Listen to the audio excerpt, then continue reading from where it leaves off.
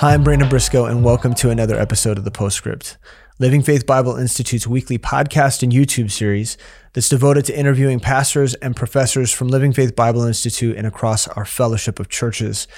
And on these episodes, we're really hoping that the content is encouraging to you. We're having conversations about missions and ministry and theology, and we're really hoping that this is strengthening to you and beneficial. And so right now we're in the middle of a conversation on charismatic theology. In fact, this is the third in a series of 3 episodes devoted to this subject. And we're here with Pastor Alan Shelby of Harvest Baptist Church in Blue Springs, Missouri. And today we're going to talk specifically about apostolic gifts and whether or not there are certain gifts that ceased or continue from the first century, from Acts chapter 2 and what follows. Do those gifts follow us into the 21st century is kind of the question for today. And so before I begin asking Pastor Alan Shelby questions on this subject matter, I want to quote from 2001, pastor and famous professor of church growth. That was his title, professor of church growth at Fuller Theological Seminary, Peter Wagner. He declared what he referred to as the Second Apostolic Age. At a conference in 2001, he made this proclamation that we're entering into a Second Apostolic Age.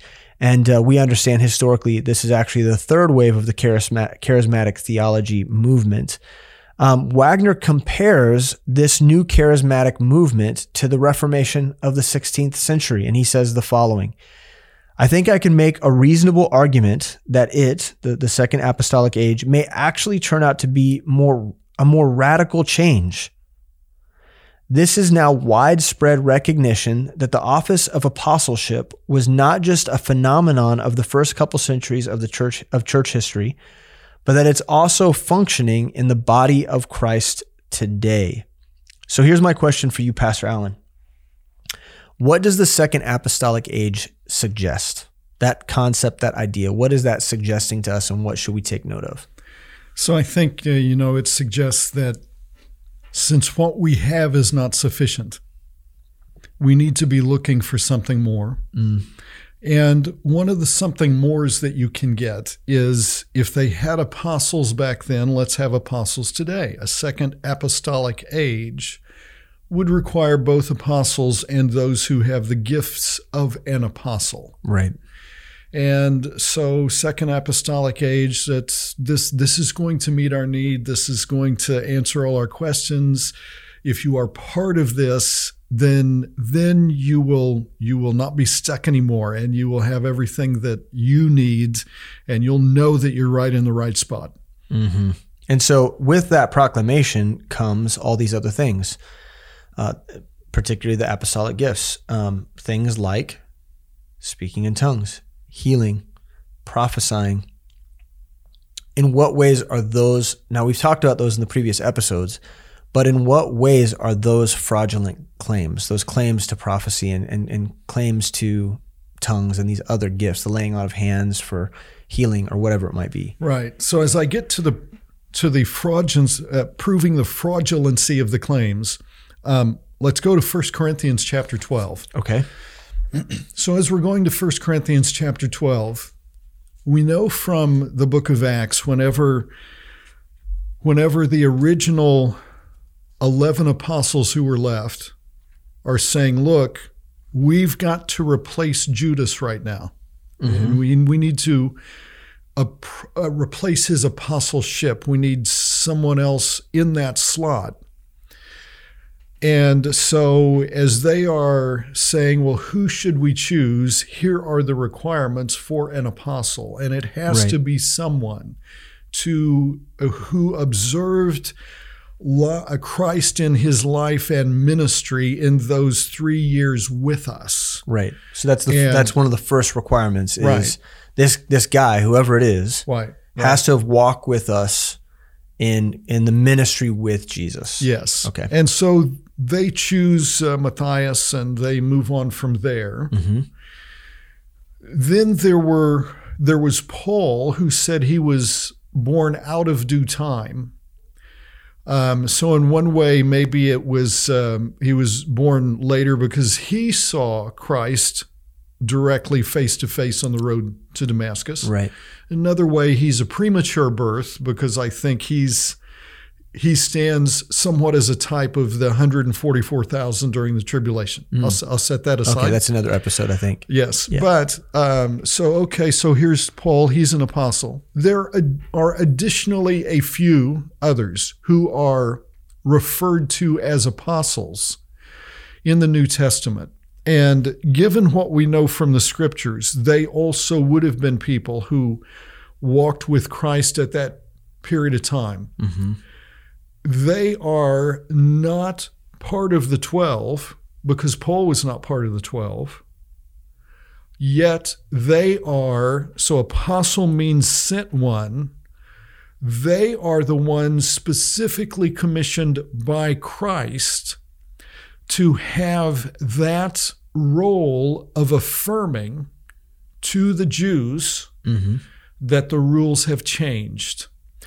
So actually, the gift of an apostle, I think, apostolic gifts are not strictly defined by what we see listed as spiritual gifts, Holy Spirit given gifts here in 1 Corinthians 12 and 13. Right. But the New Wave apostolic movement says that they draw a line and connect it with that and say that's what it is.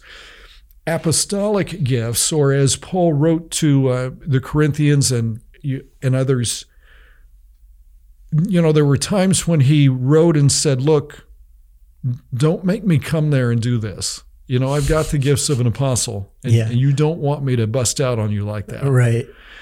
So gifts of an apostle were more related to what we saw happening between Peter and Simon.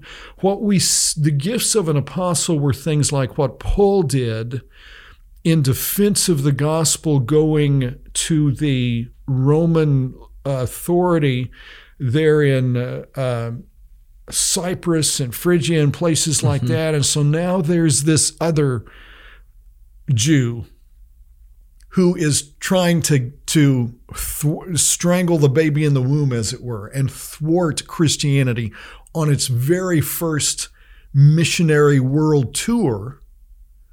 And Paul says, no, you ain't going to get away with that. Right. Yeah. And he was smitten with blindness from that moment on. And, the head of the island says, look, okay, no, I agree with you. I'm going to believe in Christ. Yeah. You got freedom to preach. Yeah. Those were the gifts of an apostle when they were exercised. So what you're saying is that early on in Paul's ministry, he was given similar gifts to what we see Peter showing the Jews. Yes. Hey, here's the evidence. Here's the signs. This is why we're legit. This is why we come with the authority of Jesus Christ, the Messiah. And so Paul was given similar gifts, maybe for a slightly different reason, as he went to the Gentiles who had never heard any of this before. He was going among the synagogues and among the Gentiles both. In one way, he was performing these signs as a wake-up call to the Jewish people. But on the other hand, it was a way to bring legitimacy to his message as he met with people from the Roman Empire who would have never known. Yes, and I think that was not something that was exercised even in Paul's ministry very much or very often. But when he did go to Ephesus, for example, then as he would work tent making and wipe sweat off his brow with his sweat rag and set it down, somebody take it and put it on somebody who was sick and they were healed. So there were things to confirm that this is what is going on here. Right. And so I think it's like this. When you plant a tree, when you plant a sapling, as that tree begins to grow, you stake it and you stake the tree so that the prevailing winds will not cause the tree to grow in a lopsided fashion. Mm-hmm. And because there are prevailing winds in our locality, then you stake it to stay straight. And once it is going straight, you can take that away, and it is a straight and a strong tree. Yeah. And the same thing was happening with Christianity. And so apostolic gifts were the apostles staking the church in particular localities for specific reasons, right, so that it would grow as it did in the early empire before Nero and other emperors started chopping that tree down and burning it. But right, it got its start. That is the Big Bang theory of Acts chapters 1-4. That is carried by the apostles to the places they go, and that gets things started. Well, then now it's kind of up to us to keep it on a solid footing. Yeah, that's interesting, and that's obviously that comes from our ability to have that perspective is because of our dispensational theology. Our ability to decipher and tell the difference. We understand how to rightly divide what is going on, so we don't borrow things from another dispensation and read it into ours because it is not supposed to be there. Okay, so then with that, and at this point it's obvious, so forgive me. So are there apostles today? Well, so back to Peter Wagner. Okay. And let me frame what was happening there.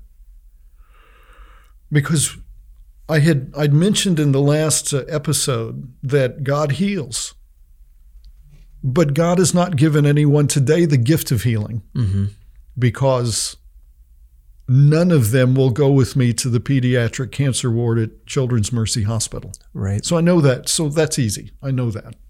But yet God heals.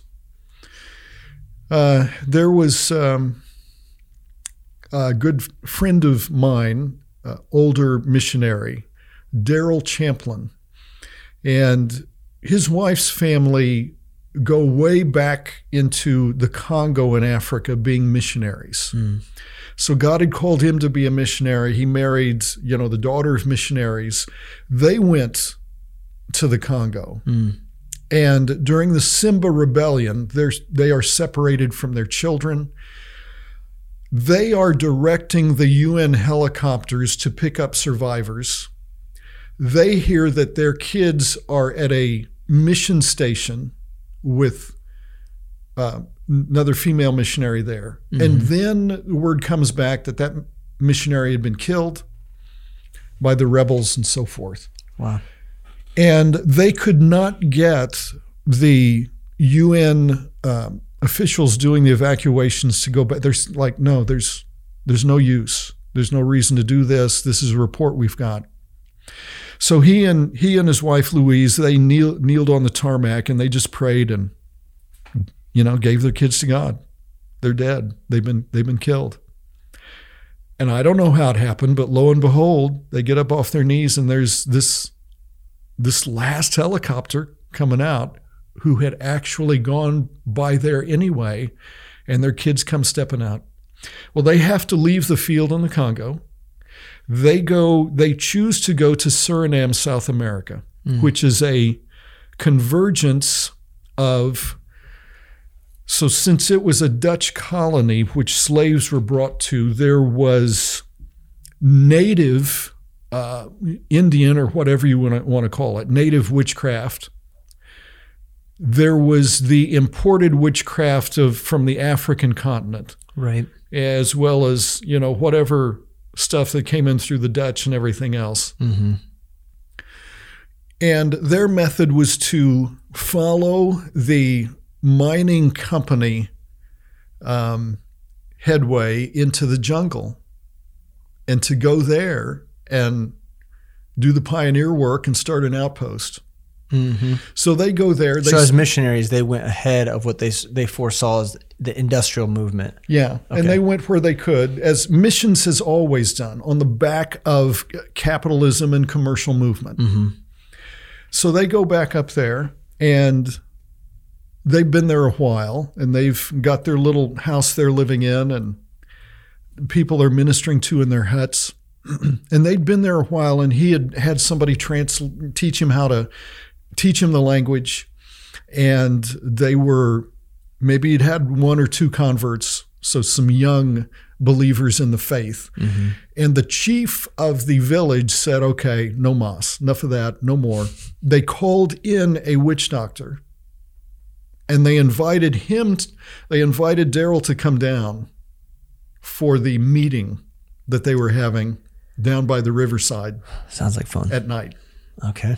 So he gets down there, and there's a huge bonfire going, and there is a pile of broken glass, and there is the bonfire. And the witch doctor starts doing what we might describe happened in 1901. Okay. And so there, he's having his prayer meeting, and he's dancing around, and he's a reference to the first episode, by the way. So you should go back and listen to that. So eventually somebody says the demon is upon him, and he jumps on the glass, and he's not cut. Okay. He moves over to standing in the fire, and he is not burned. And now Daryl Champlin was the most conservative, independent, fundamental Baptist you can imagine. Definitely not charismatic. Mm-hmm. Okay, none of this. But his testimony was, as I stood there and I saw that happen, my prayer just went up to God. God, what about the new converts? And what about, everything you're doing with us? And what about what we're supposed to be doing here? He said the Holy Spirit talked to him and told him, just said, go down to the front. And he went down to the front and then said, take off your shoes and socks. He took off his socks and his shoes.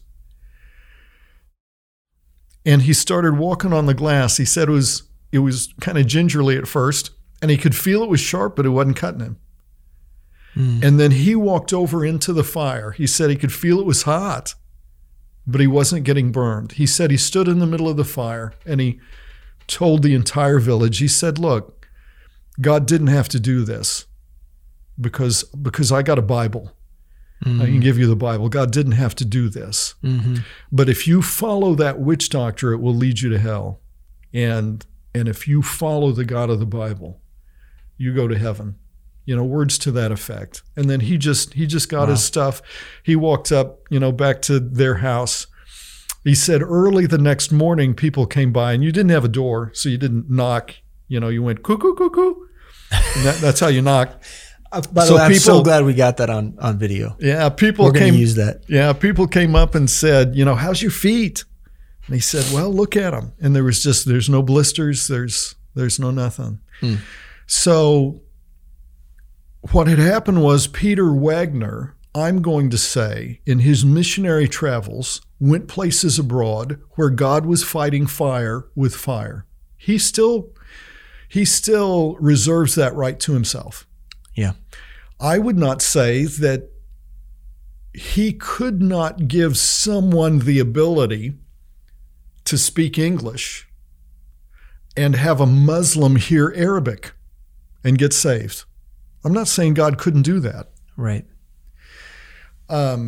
So he went abroad and he saw places where they were fighting fire with fire. He came back and said, what we now need to add to this second apostolic movement is power evangelism. Now, Paul said the gospel itself is the power of God. Right. Peter Wagner was saying, no, we need to add power to the gospel. We need power evangelism. That means healing meetings, speaking in tongues, signs and evidences like that.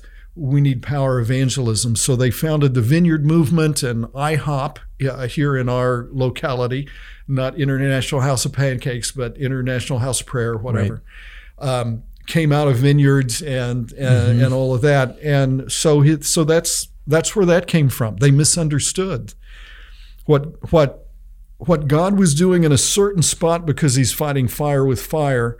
They drew a direct line to, again, back to Acts chapter 2-4, and saying, we've got, Acts 2, we need to stop right there. We need to go back there. We need to stop there and forget all the rest. So what Wagner is suggesting is that this is no exception. This is the expectation. This should be the expectation. So if I'm going to figure out if that's correct or not, if I'm going to define it from the Bible, then I would say, okay, let's start in 1 Corinthians 12. And in 1 Corinthians 12, it says, but the manifestation of the Spirit is given to every man to profit withal. In other words, to profit everyone, not just to profit the individual, which contradicts what they say about speaking in tongues. That's mainly to profit the individual. Yeah, because when they suggest that they're speaking in tongues, a lot of the times the way they get around meeting the qualifications of Scripture is this is something that's given for edification. This is for me in my prayer closet. This is This is a personal edification device. This is, tongues so of it's angels. cathartic psychologically. Yeah. But it has no role in either witnessing to somebody or confirming something to Jews or anybody else. Right. The way it was seen in Acts. Yeah. So here we are in 1 Corinthians. Christ dies in AD 30. The temple is destroyed 40 years later in AD 70. 40 is the number of testing. 40 is an entire generation. For an entire generation, surely once in their life, any good Jew is going to come to the temple. They're going to make the Hajj. They're going to come to the temple to keep one of the feasts, no matter where they are at in the empire. At least once in their life, they're going to come. So for 40 years, they go to the temple and they see the apostolic sign gifts. And so they see Peter and John healing a lame man. And they hear in their native heart tongue the gospel, the good news of what Christ has done on the cross, that Jesus was the Christ, that yes, he was crucified, but he paid for our sins. He rose again the third day. They hear the gospel. So Matthew, Mark, and Luke, and John. Yeah. Whether or not any one of those gospels was written yet, they heard exactly that when they went to Jerusalem for 40 years. Yeah. So God is grandfathering in.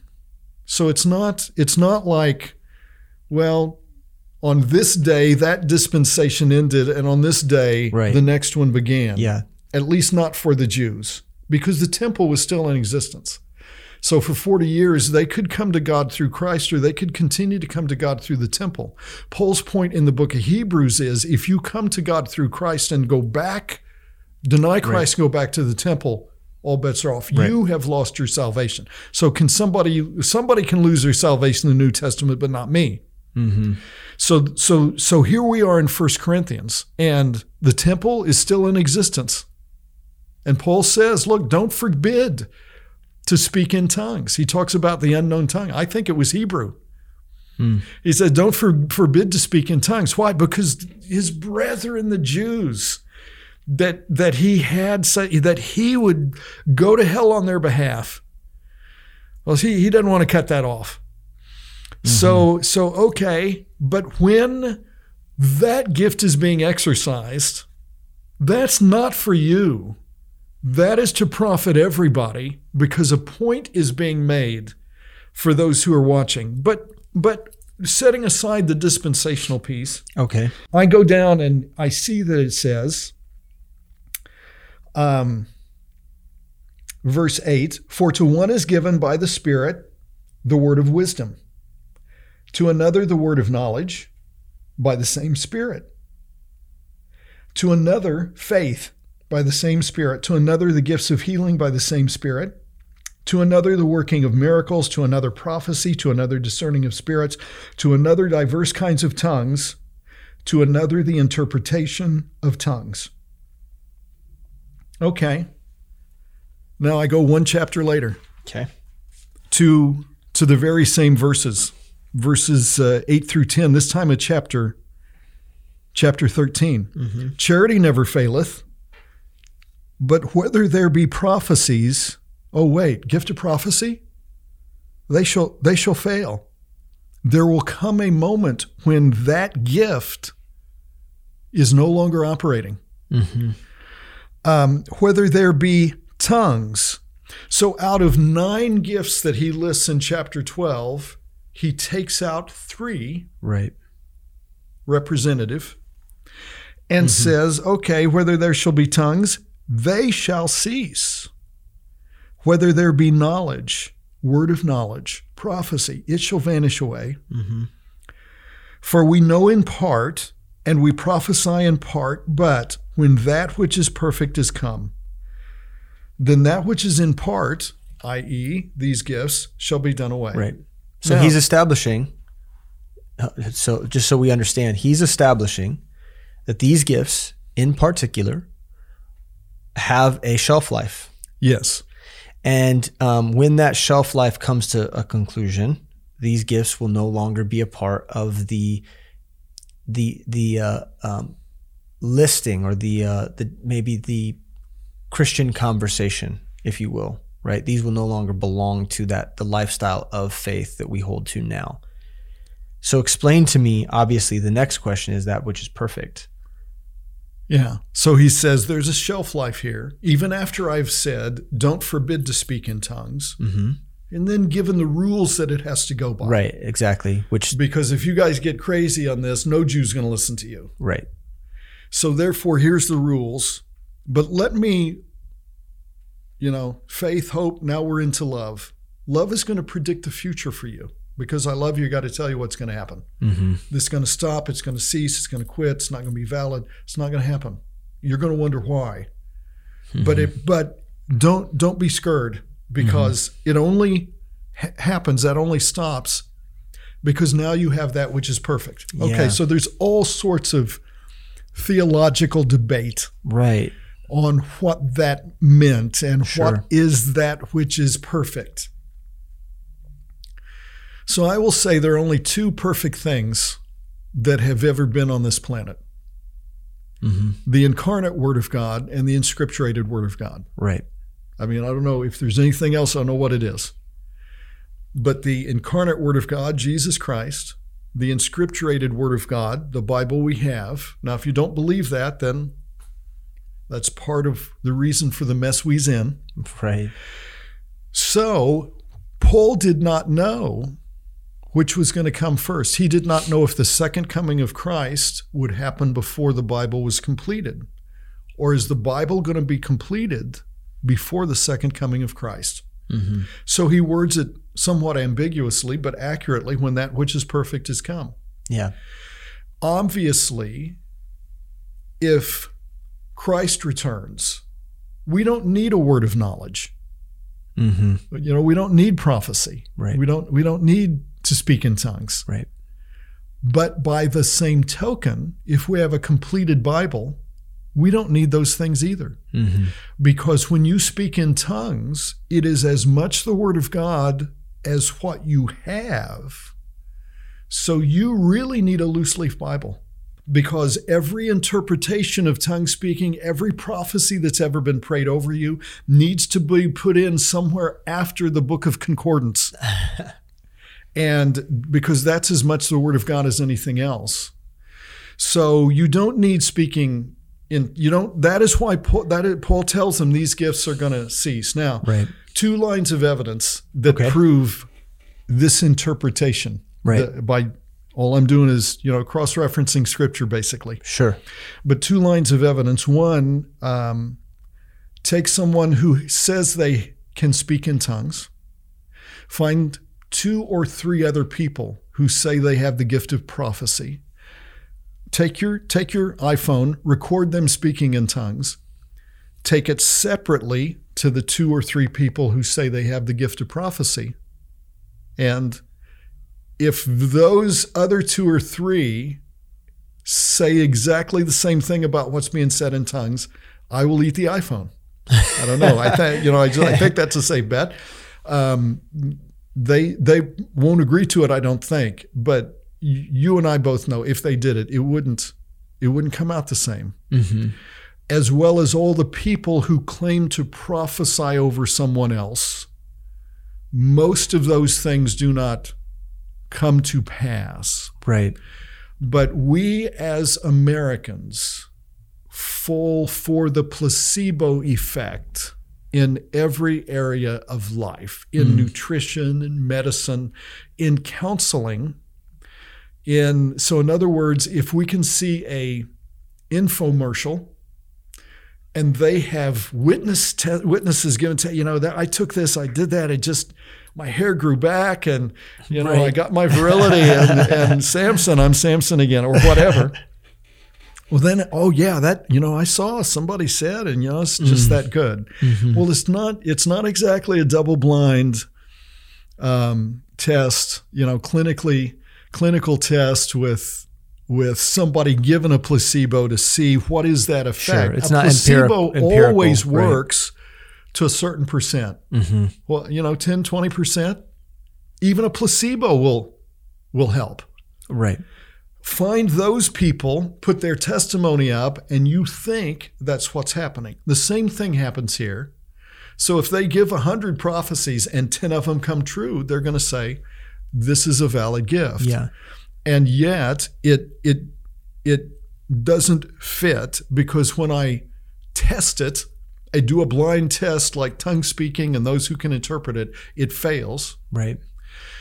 The other thing is that as I look at the Apostle Paul in his ministry, as he went on in ministry, he confesses and says, Trophimus, I have left at Miletum sick.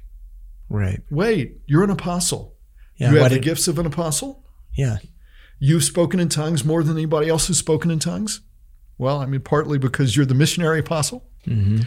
But okay, then, so what does this mean? You left him there sick. Why didn't you take one of your handkerchiefs and put on him and see him healed? So even by the end of the ministry of the Apostle Paul, those gifts were dying out because they existed for a specific purpose at a specific time. And Paul says they're going to cease. We see them ceasing and stopping within the New Testament itself. Yeah. Yeah. Hey, Timothy, you've got a tummy ache. Here's a medicinal approach rather than... Yeah, Timothy.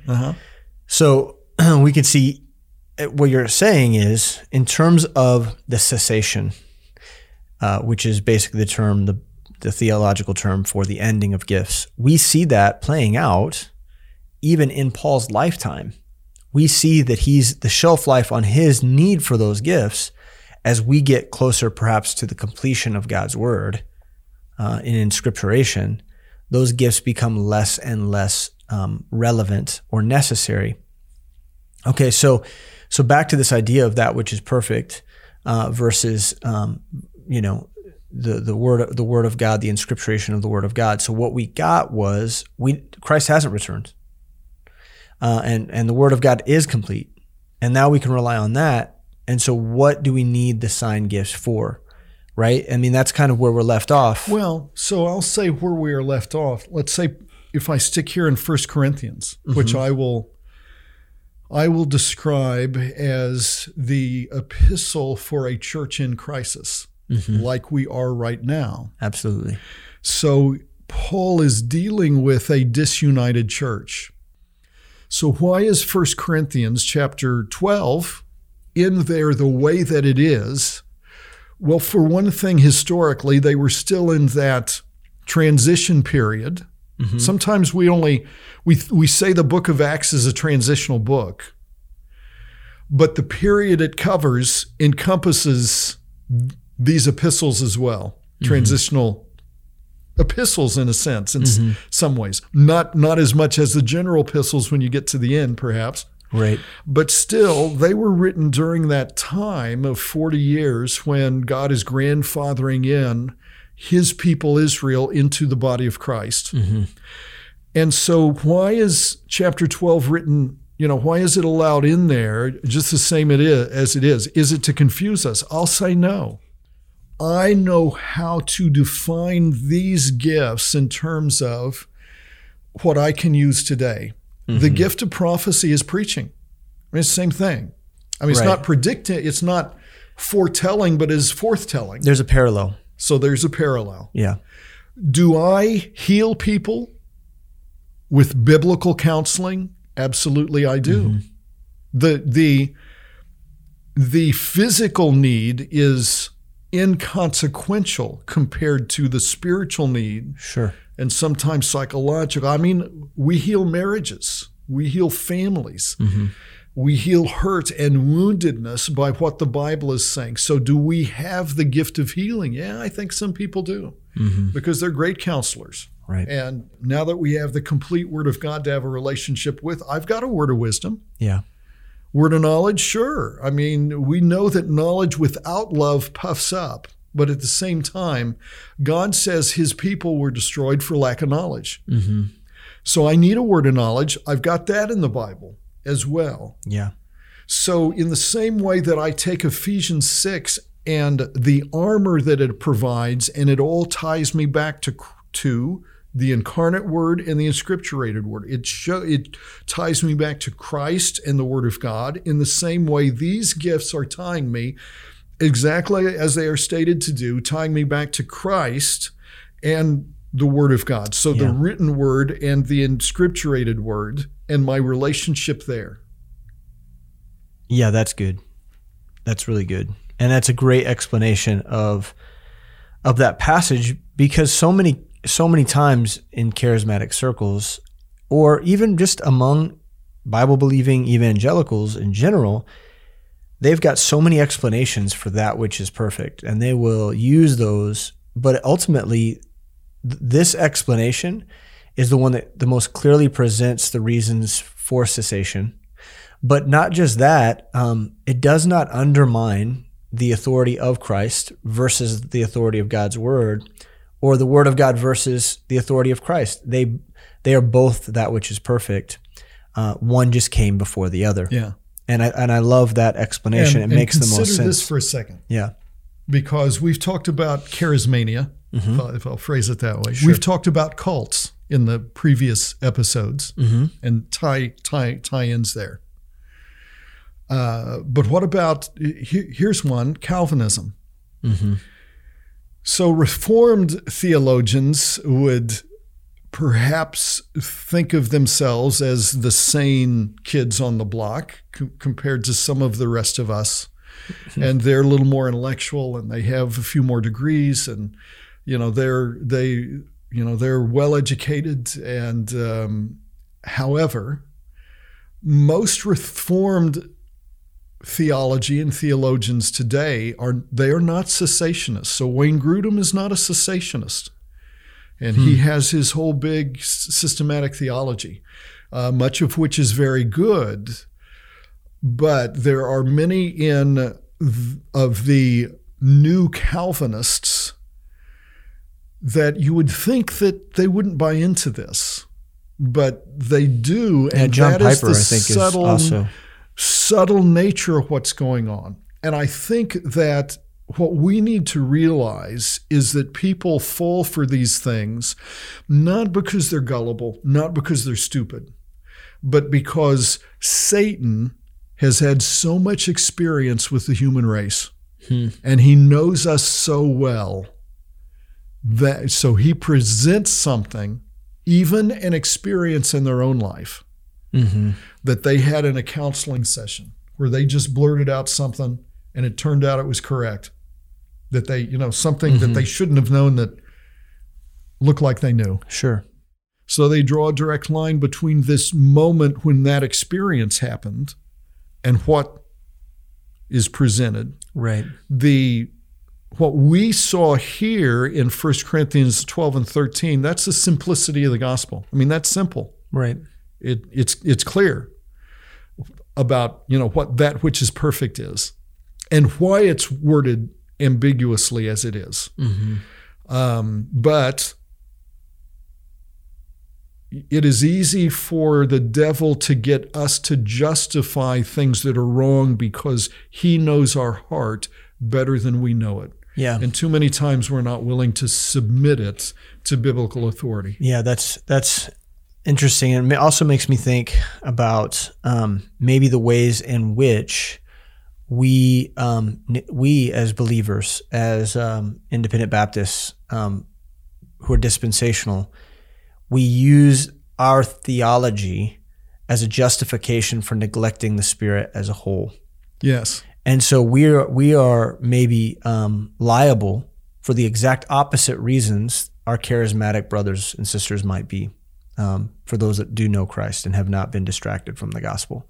So here we are. We don't get to necessarily stand in judgment, knowing that many of our churches have completely repressed the movement of the Spirit in their midst because, well, for many, many different reasons. I don't know. Maybe if this is a topic that you could briefly. Well, here's I think the main reason. Mm-hmm. So we do not have the Spirit's power, and I believe you can sense when you have the Spirit's power. I think there are times we go through this pandemic, we go through a time of crisis. Feels like everything is falling apart. We are so beaten down. Mm-hmm. And yet, as Paul described, even though we're perplexed, it's not, we're not, we have a word on this. Mm-hmm. And we may be down, but we're not out. And there comes across us this sense of, I can get up and go on. Right. And I don't have to pay that much attention to the rubble that is surrounding me. I keep my focus on Christ, and this is exactly what I should be doing in this moment. And it doesn't matter who I don't see that I used to see, and it doesn't. A lot of let me get out of my head for a minute. Yeah. So when you have spiritual power and the Spirit's power, but it only comes as you walk after the Spirit. This crisis has shown the cracks in a lot of things. I think in our churches in different ways, in couples, in many marriages. Yeah. The isolation has shown the cracks. And in that moment of even just relationship and interaction with another person, if I am in my own head and in my own self instead of minding the Spirit and walking after the Spirit in that relational interaction, mm-hmm. then I won't have the Spirit's power. Yeah. So yes, I'm left to myself. There is a way, and there's a reason why Paul talks as centrally as he does about walking in the Spirit, not after the flesh, minding the Spirit, not minding the flesh. Yeah. And Galatians 2:20. Mm-hmm. So I'm crucified in Christ. Nevertheless, I live, yet not I, but Christ liveth in me. And the life I now live in the flesh, check this, I don't even live by my own faith. I do not live by my faith in Christ. Mm-hmm. I live by the faith of the Son of God who loved me and gave himself for me. Mm-hmm. Now, even though that's what the Greek says, no other modern translation except King James says that. They all say, well, I live by faith in Christ.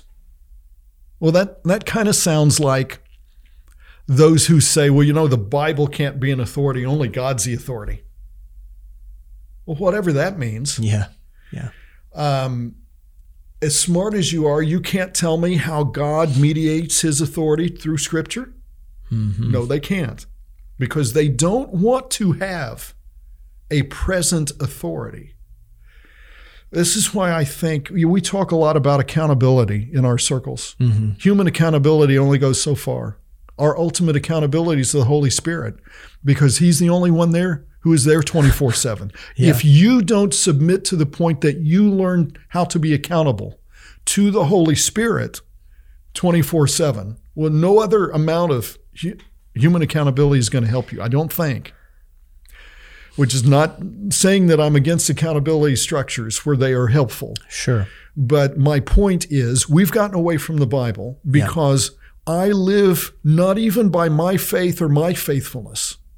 So it's not faith in faith that saves me. It is faith in Christ that saves me. I live by the faith of the Son of God who loved me and gave himself for me. And that's a different idea. And that is where walking in the Spirit comes in, and not in the flesh, because you're crucified in Christ. and alive yet not I. So we've gotten away from that spiritual aspect of a walk in Christ. And, as Baptists, knowledge puffed us up, unfortunately. Right. And we get away from the Holy Spirit in the aspects in which we really need him, and especially need him now. Well, man, praise God. And I'm really thankful for where that turned at the end. That was great, practical, inspiring word. And so I think we should put a bow on it there. Praise the Lord. If you're all right with that. Yeah. And I'll put my finger, you can tie it. Okay, I will. In fact, Billy Wood was telling me that I should coin that phrase, put a bow on it. And I told him I'm not going to do that. And then here I am, I'm saying that. So anyway, man, brother, I am so thankful for the time that we've spent together in this series. And I do think it will be very, very profitable for those who of our listeners who are hoping to learn more about the Spirit's true function in our life. And so thank you for your time, Pastor Allen. Yeah, praise the Lord. Yeah, it means a lot. And we want to thank you for your time as well. We do hope that this series of episodes has been particularly encouraging. It's always fun doing the interview, but for me, it's completely vain unless it's profitable to you and edifying. And so we hope that you've been strengthened and that you've grown and that your interest in God's word has grown. And if it has, and if we could be of any help or assistance to that, we want to. And so we ask that you'd visit lfbi.org and learn more about our Bible school, where pastors and professors just like Pastor Alan Shelby are teaching on a weekly basis on content ranging from spiritual gifts in 1 Corinthians all the way through manuscript evidence and biblical counseling and on and on and on. And so please check that out. Check out lfbi.org. If you've got any questions, you can always reach out to us. We'd love to answer those. But we're thankful for you and your listenership, and we ask that you join us again next Monday, as always, for another episode of The Postscript. God bless.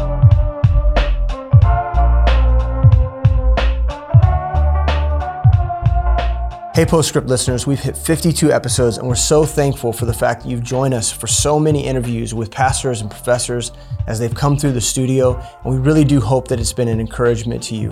Now, we're really excited because we have an announcement to make. This fall, we're going to be launching a new segment called PS Plus, and it's going to be hosted by my dear friend Van Sneed. So if you're listening to this, then you're probably already familiar with the format of the Postscript, where each week Pastor Brandon interviews pastors and missionaries and other professors from the Living Faith Bible Institute. Well, on the PS Plus, we'll take a look at some of the topics that are being discussed and do a deep dive, but don't let that fool you. The episodes are going to be 10 to 15 minutes, so they're short, they're sweet, they're edifying for you, but they're also shareable with your friends, your families, and other folks that need to hear it. So that's a really good point. We've always wanted the Postscript to be edifying and encouraging to you, but now we're going to be creating content that's shareable for your friends and family. If they want to hear more about what you believe, this is going to be the perfect opportunity for them. So we're really excited about this, and we hope you join us this fall for the PS Plus. We'll see you soon.